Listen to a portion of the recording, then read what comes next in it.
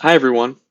Now, normally we like to start our episodes with listening to or sharing some of the words of our guest speaker.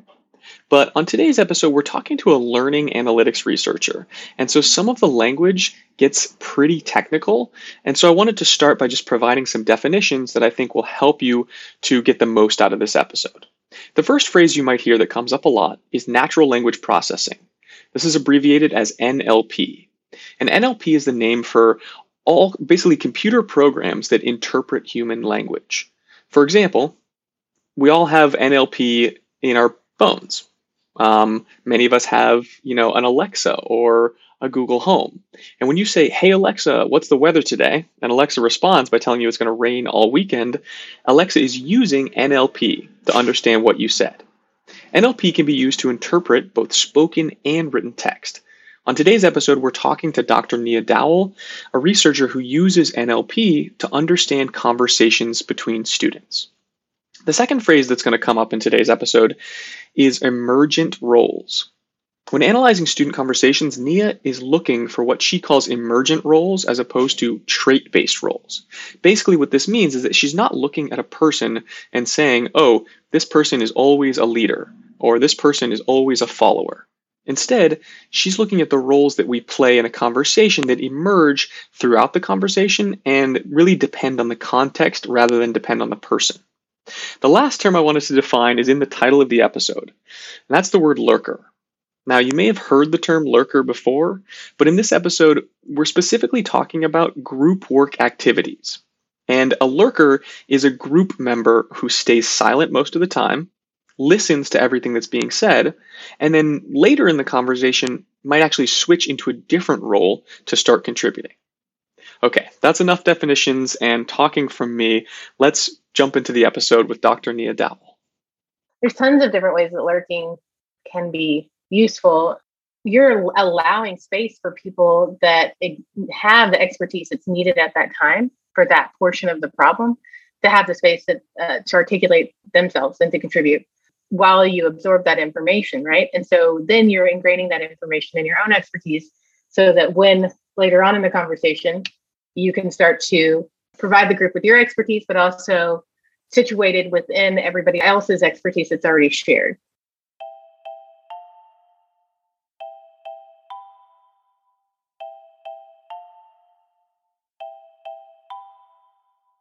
Hello and welcome to Learning Machine, a podcast about education in the 21st century. Each week we interview a researcher, practitioner, or policy expert as we look for answers to the big questions about the future of education. I'm Nathan Levin, here with my bon ami and co-host Sam Squillaci. The voice you just heard for today's episode was Dr. Nia Dowell, a learning analytics researcher who does fascinating work with her team at the Language and Learning Analytics Lab at the University of California, Irvine. Her research explores the intersections between technology and teaching, learning, and education, with a particular focus on collaborative engagement. On today's episode, we will be asking the question, what does effective collaboration sound like? And learning from Nia Dowell about the ways she and her team are using computerized natural language processing to unpack the mysteries of discourse. Support and inspiration for Learning Machine comes from our listeners. If you've got a minute and want to let us know what you think of our work, visit our website at www.learningmachinepodcast.com. Thanks, and enjoy the show. Can a computer detect whether or not we're having an engaging conversation? And if we're collaboratively solving a problem, can a computer detect how effectively we are collaborating? Nia's research is focused on the mysteries of language, discourse, and successful collaboration. She uses the tools of learning analytics as her primary praxis. In the quote at the beginning of the episode, Nia is talking about the idea of productive lurking. She says two things that I found really fascinating. First, she talks about how lurking gives other team members who have expertise the space they need to take the lead. Second, she says that lurking means that when you do contribute or share your expertise, you actually contribute more because you're building on what your teammates have already said. Collaboration is a 21st century skill. Teachers are constantly devising classroom protocols to facilitate productive conversations, and yet more often than not, these conversations end up putting students, or these protocols put students in assigned roles where they're forced to play this static role such as leader, note taker, or naysayer, Nia's work actually suggests that the roles we play in successful collaborative work need to be dynamic. I'm reminded of the phrase, the whole is greater than the sum of the parts. Nia's research indicates that effective teams elevate the performance of each individual, and she's interested in why. Nathan and I are going to have like a super awesome conversation, podcast interview. And I'm going to walk away and I'm going to feel fantastic. Like I'm going to feel like, oh my God, I want to talk to that guy every week. I can't wait till the next time, or when I get to see him at a conference. Or we could have, for no fault probably on either one's part, but we could have a really lackluster conversation, walk away and be like, oh my God, I'm glad that's over. What's next, right? And sort of the things, the behaviors that sort of ultimately lead to those two different outcomes really fascinate me. In order to quantify human interaction, which is extremely difficult to do, Nia's using something called natural language processing, or NLP. Well, first of all, I developed an entire methodology, like a natural language processing methodology to quantify and characterize sociocognitive processes during conversation, during multi-party conversation. And so it's really different, and we can get into that perhaps later, the methodology of different NLP approaches, and that it really taps into the temporal structure of conversation instead of taking things in isolation, like everything that Nathan said during the podcast and everything that Nia said separately. It really gets at the interdependency that makes up conversation. Nia is being modest, but what she is describing is actually pretty groundbreaking. Never before in human history have we been capable of processing entire conversations and categorizing behavior. In order to do this, she's not only looking at what was said, but really analyzing what I would best describe as the dynamics of communication. Was something said 3 minutes ago that was connected to a thought I'm raising right now? Did we restate some idea back and forth multiple times before arriving at the best solution? Did one of our team members actually contribute sparingly, but each time they contributed sparked a progression in the team's understanding? Natural language processing can take a conversation and analyze individual behaviors and then build a model of this interaction. And then Nia and her team take these models and use them to classify different roles that people are playing during the conversation. But using those to derive several different theoretically grounded measures of that interaction, and then using that information to, for instance, reveal like the roles that individuals are occupying in a team interaction. So am I being like a follower, or am I being, an influential actor, and all of these things? And that's to say that it's not that these aren't trait-based characteristics that we're picking up on. Instead, they're really emergent in that they're emerging out of the organic or out of the interaction style with our teammates, and also what we're bringing to the table that day, the shared history that we have with our interactional partners, the context that we're in. All of these things sort of dictate who we are in a given situation. This has huge implications for education and beyond. Context and group makeup are determining factors in the roles we play. Teachers know this, so they strategically group students for learning activities based on ability. But rarely are teachers also taking into account student identity. The take-home message here is that productive collaboration comes in a variety of forms, and we as a society need to expand our definition of contribution. We need to stop perpetuating the fallacy that talking more means contributing more. Our research has shown that, for effective or beneficial team outcomes, it's not like you want a team of 5 drivers. And in fact, that's not good.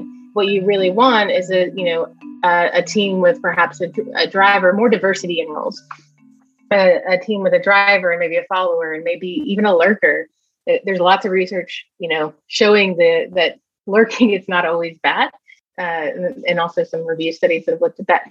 Maybe a lurker, and maybe even there's this role that I call socially detached, because that was the most academic and less offensive way to put it. But this person is, and we've all collaborated with this person before. This person is probably the highest participator in the team. And imagine like a bar graph here. So you're super high participation. But if you look at the sociocognitive metrics, like the responsivity, social impact, internal cohesion, like all of those things, super low on all of them. They're super low on responsivity. So they're talking a ton, but it's not in response to anybody else in the team.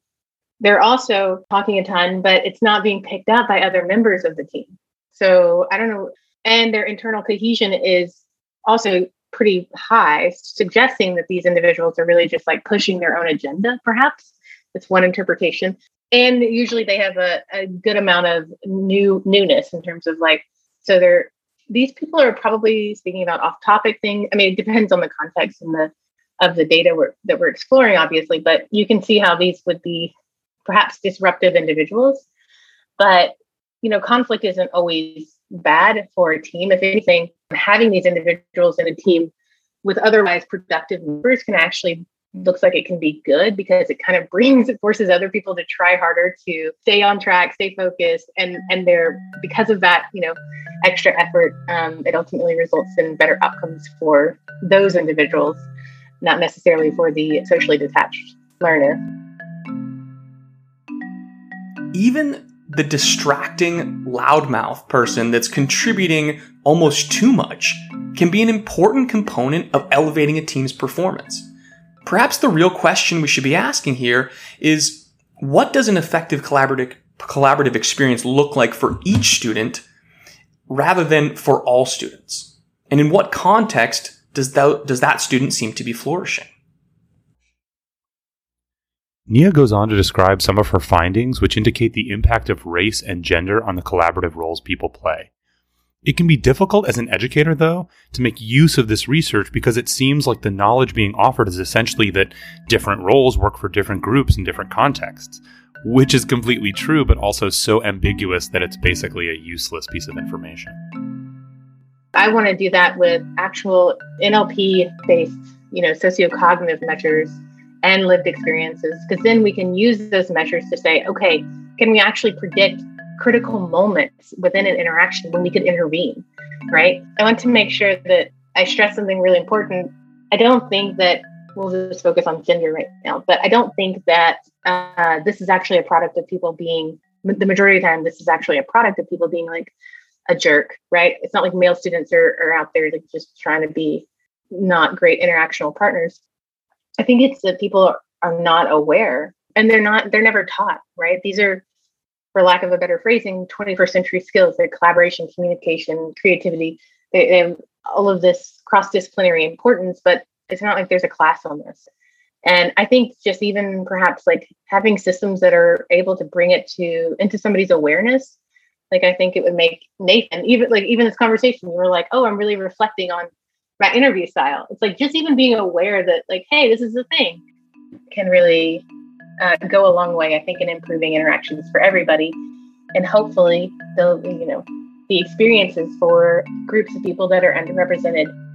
However, Nia clarifies that even just raising awareness that we all play different roles in different contexts can help support students to become better collaborators.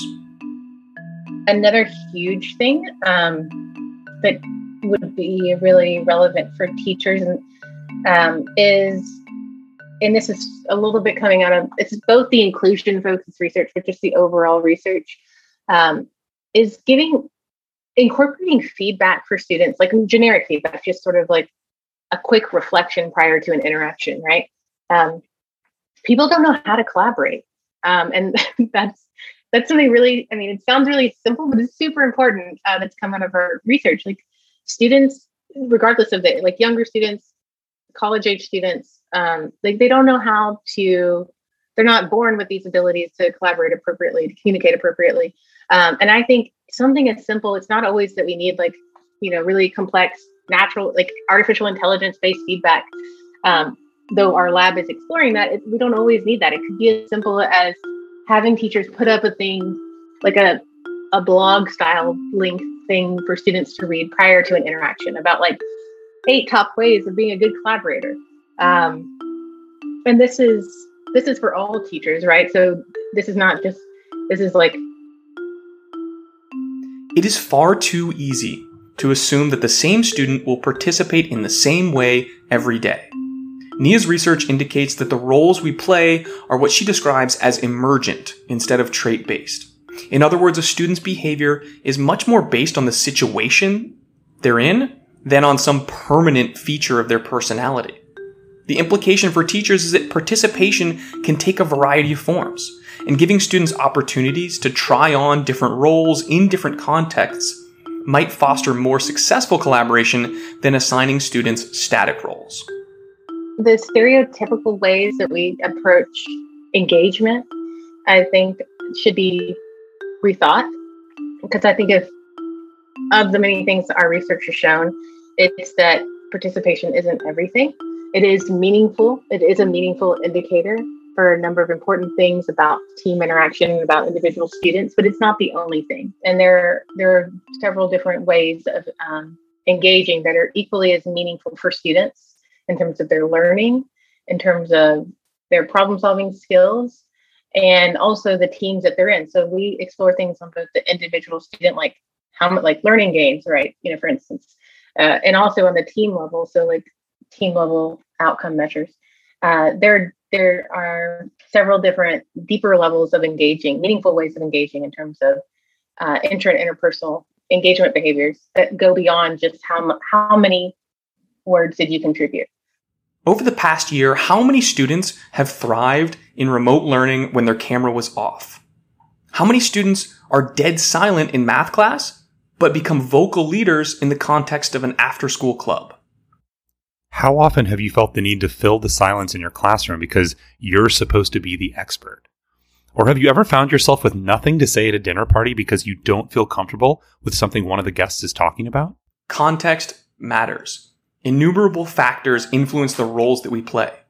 If I took one thing away from my conversation with Dr. Nia Dowell, it was that a little more listening, a little self-awareness, and a little more lurking can make us all better collaborators. Our guest today was Dr. Nia Dowell. Although she told me that she has not written a book yet, she does have a Twitter handle where you can follow her work. She's at Nia Dowell. That's NIADOWELL. This week, your homework is to spend some time deliberately considering the role you play in a conversation. Tweet out something you said or did that really improved or didn't improve the conversation, and tag us. I'm Nathan Levin. And I'm Sam Scolacci. You can find us at www.learningmachinepodcast.com. Thanks for listening.